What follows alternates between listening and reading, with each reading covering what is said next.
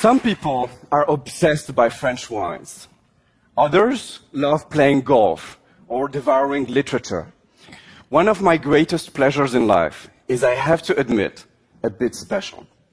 I cannot tell you how much I enjoy watching cities from the sky, from an airplane window. Some cities are calmly industrious, like Düsseldorf or Louisville. Others project an energy that they can hardly contain, like New York or Hong Kong. And then you have Paris or Istanbul and their patina full of history. I see cities as living beings, and when I discover them from far above, I like to find those main streets and highways that structure their space, especially at night when commuters make these arteries look dramatically red and golden. The city's vascular system performing its vital function right before your eyes. But when I'm sitting in my car, after an hour and a half of commute every day, that reality looks very different. Nothing, not public radio, no podcast, not even mindfulness meditation makes this time worth living. Isn't it absurd that we created cars that can reach 130 miles per hour, and we now drive them at the same speed as 19th century horse carriages? In the US alone, we spent 29.6 billion hours commuting in 2014.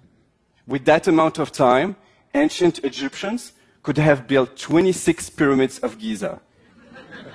We do that in 1 year, a monumental waste of time, energy, and human potential. For decades, our remedy to congestion was simple: build new roads or enlarge existing ones. And it worked. It worked admirably for Paris, when the city tore down hundreds of historical buildings to create 85 miles of transportation-friendly boulevards. And it still works today in fast-growing emerging cities. But in more established urban centers, significant network expansions are almost impossible. Habitat is just too dense, real estate too expensive, and public finances too fragile. Our city's vascular system is getting clogged. It's getting sick, and we should pay attention. Our current way of thinking is not working. For our transportation to flow, we need a new source of inspiration. So after 16 years working in transportation, my aha moment happened when speaking with a biotech customer. She was telling me how her treatment was leveraging specific properties of our vascular system. Wow, I thought, our vascular system, all the veins and arteries in our body making miracles of logistics every day. This is the moment I realized that biology has been in the transportation business for billions of years. It has been testing countless solutions to move nutrients, gases, and proteins. It really is the world's most sophisticated transportation laboratory. So what if the solution to our traffic challenges was inside us? I wanted to know, why is it that blood flows in our veins most of our life when our big cities get clogged on a daily basis? And the reality is that you're looking at two very different networks. I don't know if you realize, but each of us has 60,000 miles of blood vessels in our body. 60,000 miles. That's 2.5 times the Earth's circumference inside you.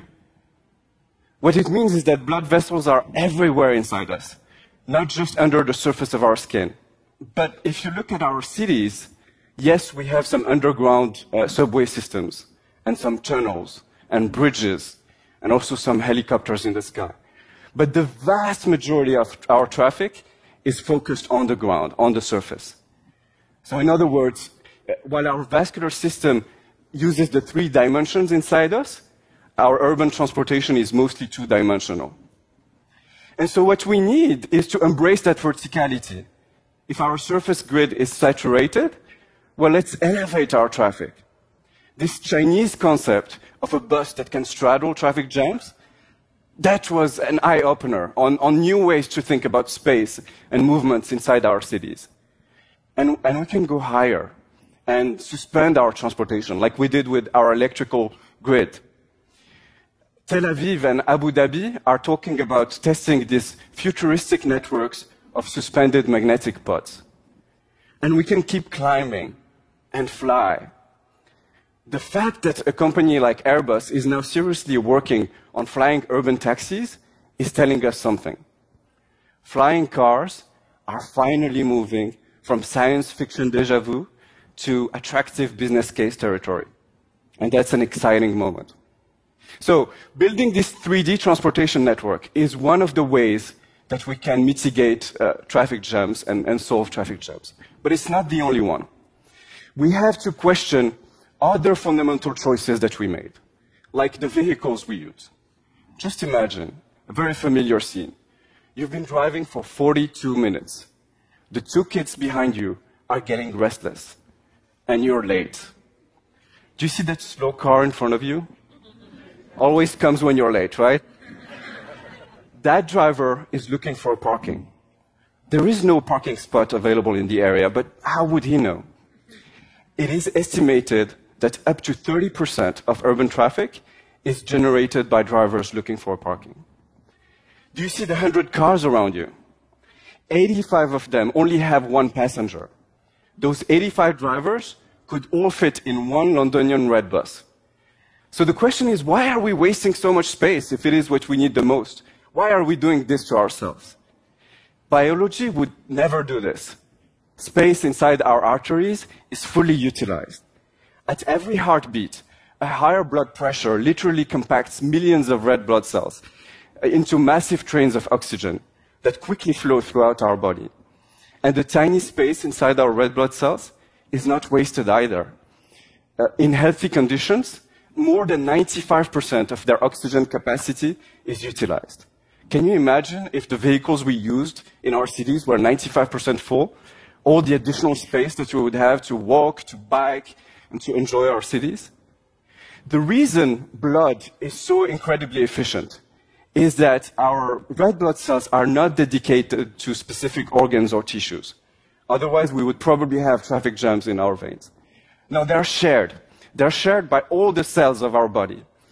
And because our network is so extensive, each one of our 37 trillion cells get its own deliveries of oxygen precisely when it needs them. Blood is both a collective and an individual form of transportation. But for our cities, we've been stuck. We've been stuck in an endless debate between creating a car-centric society or extensive mass transit systems. And I think we should transcend this. I think we can create vehicles that combine the convenience of cars and the efficiencies of trains and buses. Just imagine you're comfortably sitting in a fast and smooth urban train along with 1,200 passengers.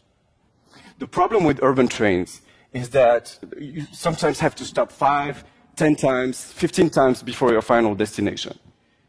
What if in this train you didn't have to stop? In this train, wagons can detach dynamically while you're moving and become express driverless buses that move on a secondary road network. And so without a single stop, nor a lengthy transfer, you're now sitting in a bus that is headed toward your suburb. And when you get close, the section you're sitting in detaches and self-drives you right to your doorstep. It is collective and individual at the same time.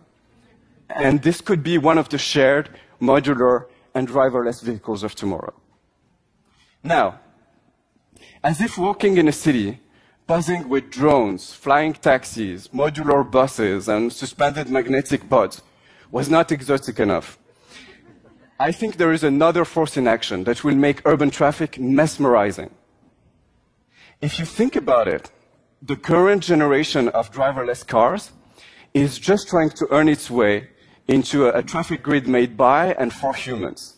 They're trying to learn traffic rules, which is relatively simple, and coping with human unpredictability, which is more challenging. But what would happen when whole cities become driverless? Would we need traffic lights? Will we need lanes? How about speed limits? Red blood cells are not flowing in lanes. They never stop at red lights. In the first driverless cities, you will have no red lights and no lanes. And when all the cars are driverless and connected, everything is predictable and reaction time minimum. They can drive much faster and can take any rational initiative that can speed them up or the cars around them. So instead of rigid traffic rules, flow will be regulated by a mesh of dynamic and constantly self-improving algorithms. The result? A strange traffic that mixes the fast and smooth rigor of German autobahns and the creative vitality of the intersections of Mumbai. Traffic will be functionally exuberant. It will be liquid, like our blood. And by a strange paradox, the more robotized our traffic grid will be, the more organic and alive its movement will feel. So, yes, biology has all the attributes of a transportation genius today. But this process has taken billions of years and went through all sorts of iterations and mutations. And we can't wait billions of years to evolve our transportation system. We now have the dreams, the concepts, and the technology to create 3D transportation networks, invent new vehicles, and change the flow in our cities. Let's do it. Thank you.